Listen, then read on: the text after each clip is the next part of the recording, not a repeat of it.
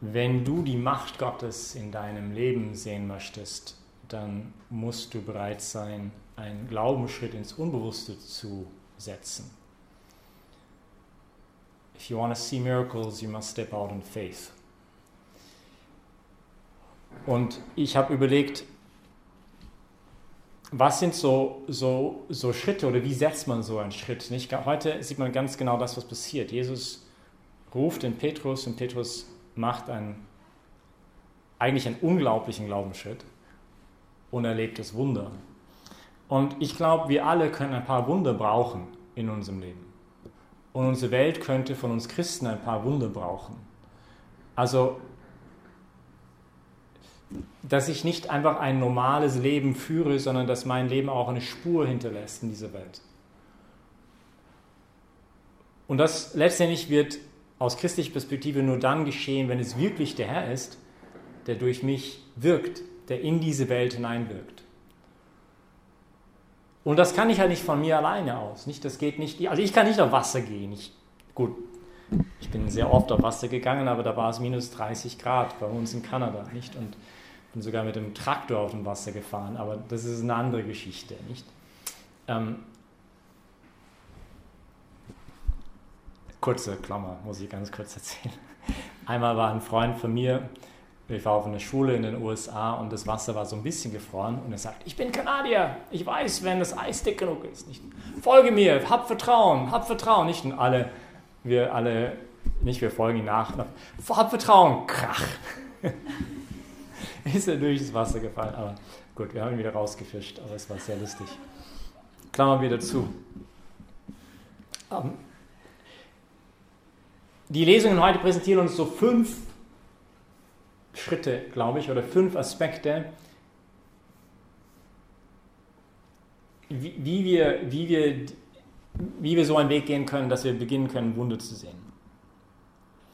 Und ich würde diese Schritte einfach nennen, unterscheide, dann 2. aus dem Boot aussteigen, 3. auf ihn schauen, 4. für Hilfe schreien und 5. repeat. Also nochmal von vorne anfangen. Also wenn wir Wunder sehen wollen in unserem Leben, das ist eigentlich nicht so ein schlechter Weg, wie es geschehen könnte. Also erstmal unterscheiden, ist es wirklich der Herr ruft, weil von mir aus kann ich keine Wunder vollziehen, aber er kann das tun, wenn er es an mir vollziehen will. Und deswegen macht Petrus einen sehr guten ersten Schritt. Er sagt, Herr, wenn du es bist, dann ruf mich. Also das ist die Bedingung. Wenn du es bist, dann rufe mich. Weil wenn es irgendjemand anders ist, dann werde ich aus dem Wasser schreiten und wow, dann werde ich halt gleich untergehen. Dann werde ich überhaupt keinen ersten Schritt machen. Aber mit Jesus, das heißt erstmal, bist du es, Herr. Und das braucht dann ein bisschen eine Unterscheidung. Und das Interessante ist, das Erste hier, was wir sehen, sie erkennen ihn nicht. Und öfters ist das typisch Jesus, dass er auftaucht in Momenten von Sturm, wo wir ihn nicht so wirklich erkennen, wo es scheint, dass ich irgendwie gegen eine Mauer laufe in meinem Leben. Es geht irgendwie nichts weiter und mein inneres Boot ist hin und her geworfen von den Wellen des Lebens. Und typisch Jesus taucht er genau dort öfters auf, aber wir erkennen ihn nicht, weil wir so mit uns beschäftigt sind. Weil wir so mit meinen Problemen, meinen Herausforderungen beschäftigt sind, dass wir ihn gar nicht erkennen, was er jetzt zu mir sagen will und wie er jetzt auftaucht in meinem Leben und durch einen anderen Menschen, durch eine Eingebung, durch ein Wort Gottes, das ich lese in der Heiligen Schrift, in einem Moment des Gebetes. Ich bin gar nicht in der Verfassung zu hören. Und ich merke sehr oft, auch in meiner Begleitung von Menschen, Geistbegleitung, dass öfters eines der größten Probleme und der Unterscheidung ist nicht wirklich das Wort Gottes selber zu unterscheiden, sondern ist der Schritt davor. Bin ich überhaupt bereit, hinzuhören, wenn er mich ruft? Also bin ich wirklich bereit zu sagen, okay, Herr, rechts oder links, egal was du willst, ich bin bereit. Blankoscheck. Wenn du jetzt sagst, auf dem Wasser gehen, dann bin ich bereit, all meine Kleidung anzulassen und aus dem Boot rauszusteigen. Obwohl ich keine Ahnung habe, was jetzt passieren wird. Und ich habe eine Heidenangst davor. Ich bin bereit. das ist die erste Voraussetzung. Bin ich bereit, dann wirklich zu hören, wenn er dann ruft? Auch zu dieser Unterscheidung kommt noch ein anderer Gedanke, und zwar, es gibt gewisse Dinge, wo man nicht groß unterscheiden muss. Zum Beispiel die 10 Gebote, die Seligpreisung, das Liebesgebot. Das heißt, auch bin ich da bereit, also auf Englisch haben wir den Begriff Cherrypicker zu sein. Ja? Bin ich jemand, der eigentlich die Sahnehäubchen sozusagen oder die Kirsche oben auf dem Kuchen irgendwie rauspickt aus dem Kuchen? Ich will nur diesen Teil, oder nehme ich bereit, den ganzen Glauben? Ja? Bin ich bereit, den Herrn wirklich zu folgen? Nicht?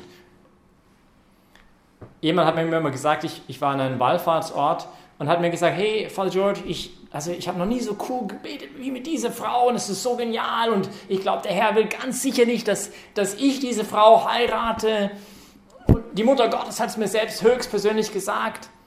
Problem war, er war verheiratet, hatten 2 Kinder und sie war auch verheiratet.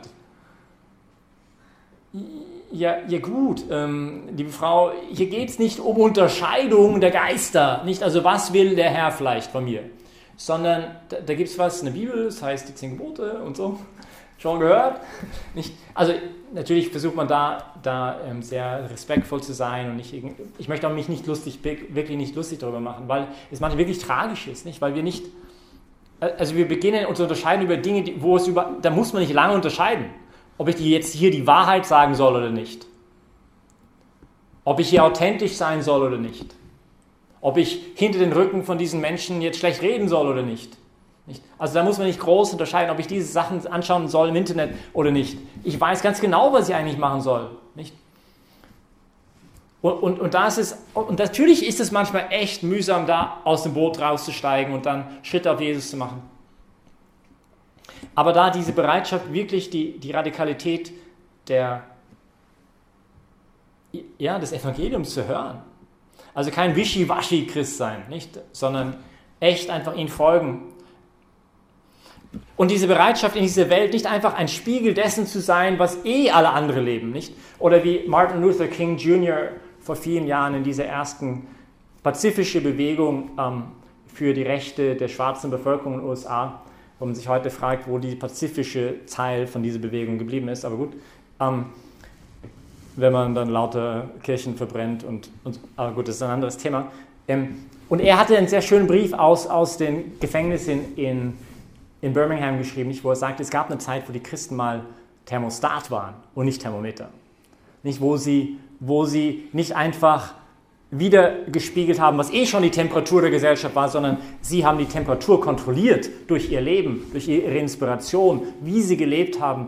Und das hat die anderen Menschen total von den Sockel gehauen und hat sie beeindruckt und hat sie dazu geführt, dass sie das selber auch leben wollen. Genau, sind wir Sauerteig oder sind wir einfach nur Teil sozusagen der Masse? Widerspiel der Meinung, was schon alle sagen.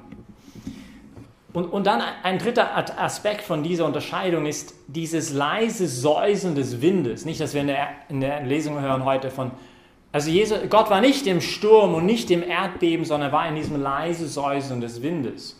Und das war auf dem Berg Sinai, da gab es schon mal Sturm und da hat sich Gott schon mal offenbart im Erdbeben. Aber es gibt Momente, wo er einfach extrem leise ist, weil er unsere Freiheit respektiert, der Herr. Nicht, er drängt sich nicht auf, er ist ein Gentleman und er klopft an die Tür unseres Herzens und er wird sich ja nicht mit einem Presslufthammer hineinpressen. Nicht? Und da ist halt die Frage auch ein bisschen, also dieses sich dran gewöhnen, dieses leise Säuseln zu hören, hey, red mal zu der oder zu dem, ich denke, also schau mal, du kannst doch sehen, denen geht es echt nicht gut. Einfach mal ein Lächeln denen zu schenken, nicht? Und diese leise Stimme manchmal, oder es ist etwas nicht eine große Stimme, aber es ist ein Augenblick und dann ist es wieder vorbei, nicht diese Gelegenheit, die ich hatte. Und da bereits aus dem Boot, Herr, im Vertrauen, im Glauben, ich steige jetzt aus dem Boot hinaus. Und das Letzte ist, normalerweise ruft uns Gott zu einer größeren Großzügigkeit, also nicht lascher zu werden, sondern mehr zu lieben, unseren Charakter noch mehr zu schleifen, stärker zu sein innerlich, innere Festigkeit zu haben, größere innere Freiheit. Und das sieht man sehr stark in der zweiten Lesung, wo Paulus sagt, ich würde gerne verflucht sein, um meines Volkes willen, die zu retten. Und natürlich ist es ein bisschen eine Übertreibung, er meint es nicht so wirklich, aber doch halt ein bisschen in dem Sinn von, also wie weit wäre ich bereit zu gehen für den anderen, nicht? Und da zeigt sich da eine Größe des Herzens, das echt beeindruckend ist, nicht? Du bist mir wichtiger als ich. Also, und so viel ändert sich auch in unserem Leben, unser Walk with God, also in unserem Nachfolgen vom Herrn, wenn wir diese Paradigmenwechsel machen von, ich lebe nicht mehr für mich, sondern für dich. Weg von mir hin zum Du.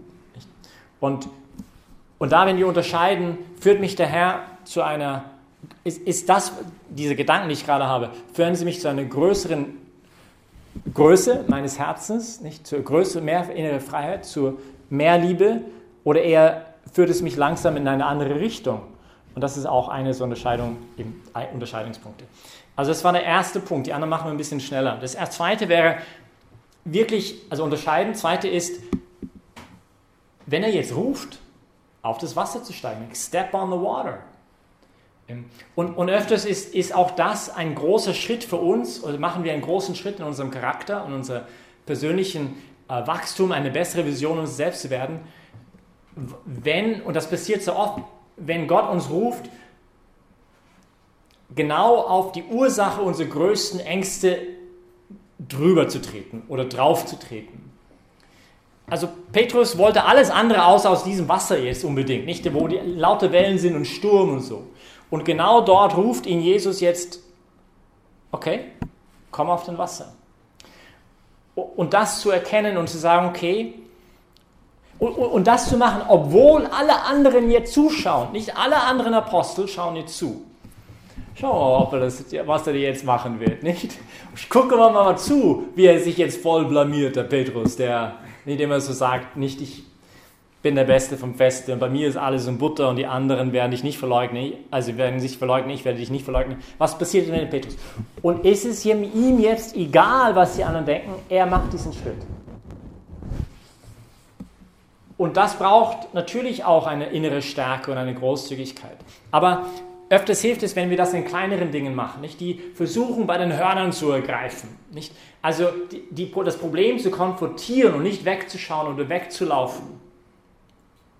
Manchmal sind das in großen Dingen, nicht diese Ministry anzufangen, diese Kleingruppe zu leiten. Manchmal diese kleinen Dinge, was ich vorgesagt habe, auf diese Person ein Lächeln zu schenken, wo ich merke, denen geht es gerade schlecht. Und nicht mal vielleicht was zu sagen, nur mal anzulächeln, obwohl es mir vielleicht sogar schlecht geht. Etwas zu sagen, wenn jemand schlecht redet über jemand anderen, nicht ein wirkliches Kreuz zu machen im Restaurant und nicht nur das Bauchkratzen, bevor ich esse. Es sind die großen und die kleinen Dinge, nicht? Aber da zu sagen, okay, I'm stepping on the water. Ich mache diesen Schritt des Glaubens. I'm stepping out in faith. Ich schreite in dieses Unbewusste hinaus. Und man kann Petrus sich vorstellen, erster Schritt, wow. Schau mal, ob das so ein bisschen, nicht so ganz, ganz leise, ein bisschen, wie ist das Wasser jetzt? Nicht, gehe ich da unter? Geschafft.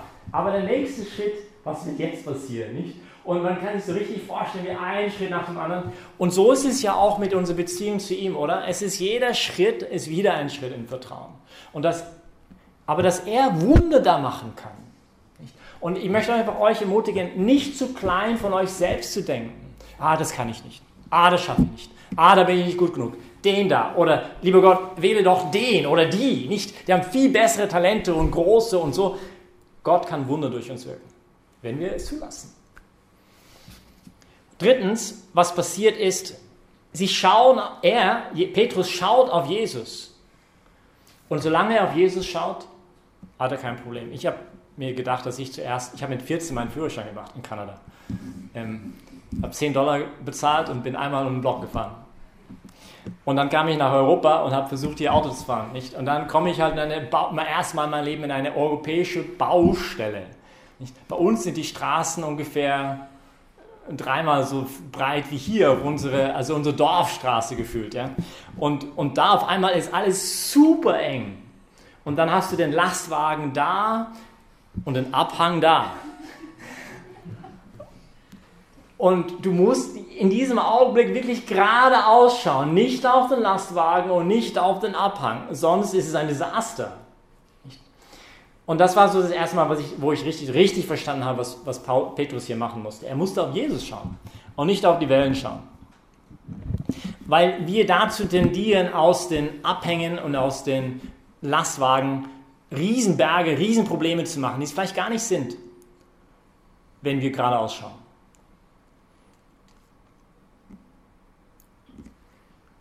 Also nicht zu sehr auf mein Problem, dass ich habe echt ein Problem, die Wahrheit zu sagen. Ich habe echt ein Problem mit Anerkennungssucht. Ich habe echt ein Problem, ich kann nicht leben, wenn ich keine Bestätigung erfahre. Ich habe echt ein Problem mit Pornografie. Ich habe echt ein Problem mit, ich weiß nicht was.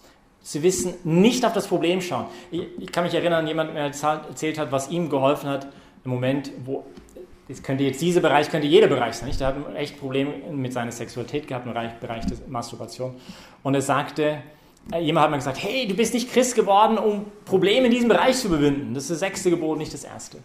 Und das hat ihm so ein bisschen die Augen geöffnet, weil er halt so fixiert war auf dieses Problem, statt auf Jesus zu schauen. Und sein geistiges Leben war viel zu sehr ein Probleme bekämpfen, statt auf Jesus zu schauen, an Jesus nachfolgen. Und ja, darum geht es, nicht auf Jesus nachschauen. Das heißt nicht, dass wir Probleme nicht bekämpfen sollen. Aber in erster Stelle ist es dadurch geschehen, indem wir auf Jesus schauen. 4. Um Hilfe schreien. Ist es nicht eine schlechte Sache, um Hilfe zu schreien? Petrus beginnt unterzugehen. Herr, rette mich. Und sofort heißt es, sofort hat Jesus ihn ergriffen. Nicht? Es gibt so ein schönes Gemälde davon, wo er nicht ergreift an den Händen, sondern hier. Nicht? Weil wenn er an den Händen ergreift, dann ist er nur so stark, der Jesus, wie Petrus seine Hände stark sind hat. Aber hier nicht, da kann nichts mehr passieren, da hat er ihn voll in der Hand. Und also es ist nicht eine schlechte Sache, um Hilfe zu schreien, wenn ich Hilfe brauche. Ich habe letzten Tagen mich beschäftigt mit dem Johannes-Evangelium, letzte Woche eigentlich. Und ich habe mich beeindruckt in Kapitel 14, wie es und 15 und 16 ständig das Wort davon ist, bittet und ihr werdet empfangen. Bittet in meinen Namen und ihr werdet empfangen. Nicht? Es ist, ja, Lobpreis und Loben und Gott, um seine Selbstwillen, es ist das Allerhöchste und das Allerschönste. Aber Jesus selber hat gebeten. Und er hat uns gesagt, zu bitten. Und es ist nicht ein schlechtes Gebet. Es ist etwas Wunderbares, die Demut zu haben, um Hilfe zu bitten. Vielleicht gerade, wenn es mühsam ist. Und er ist da. Nicht? Er ist da. Und dann letztens Repeat. Repeat. Also nochmal von vorne anfangen. Nicht unterscheiden. Sich auf das Wasser stellen. Step out in faith. Auf ihn zu schauen. Um Hilfe zu schreien. Repeat. Und ich glaube, das ist echt ein Weg, wo wir sehen können, wenn wir das immer mehr folgen, dass der Herr Unglaubliches schafft in meinem Leben und dass er Wunder schaffen kann, wo ich keine Möglichkeiten sehe oder gerade in Momenten, in Sturmmomenten, wo ich den Eindruck habe, ich bin hier gerade in eine Sackgasse angelangt. Ich bin gerade gegen eine Wand gefahren. Also unterscheiden, aus Wasser schreiten, auf ihn schauen, um Hilfe schreien und repeat. Von vorne. Wenn wir Wunder sehen in unserem Leben wollen, dann müssen wir auf das Boot steigen, herausschreiten. If you want to see miracles, you must step out in faith. Amen.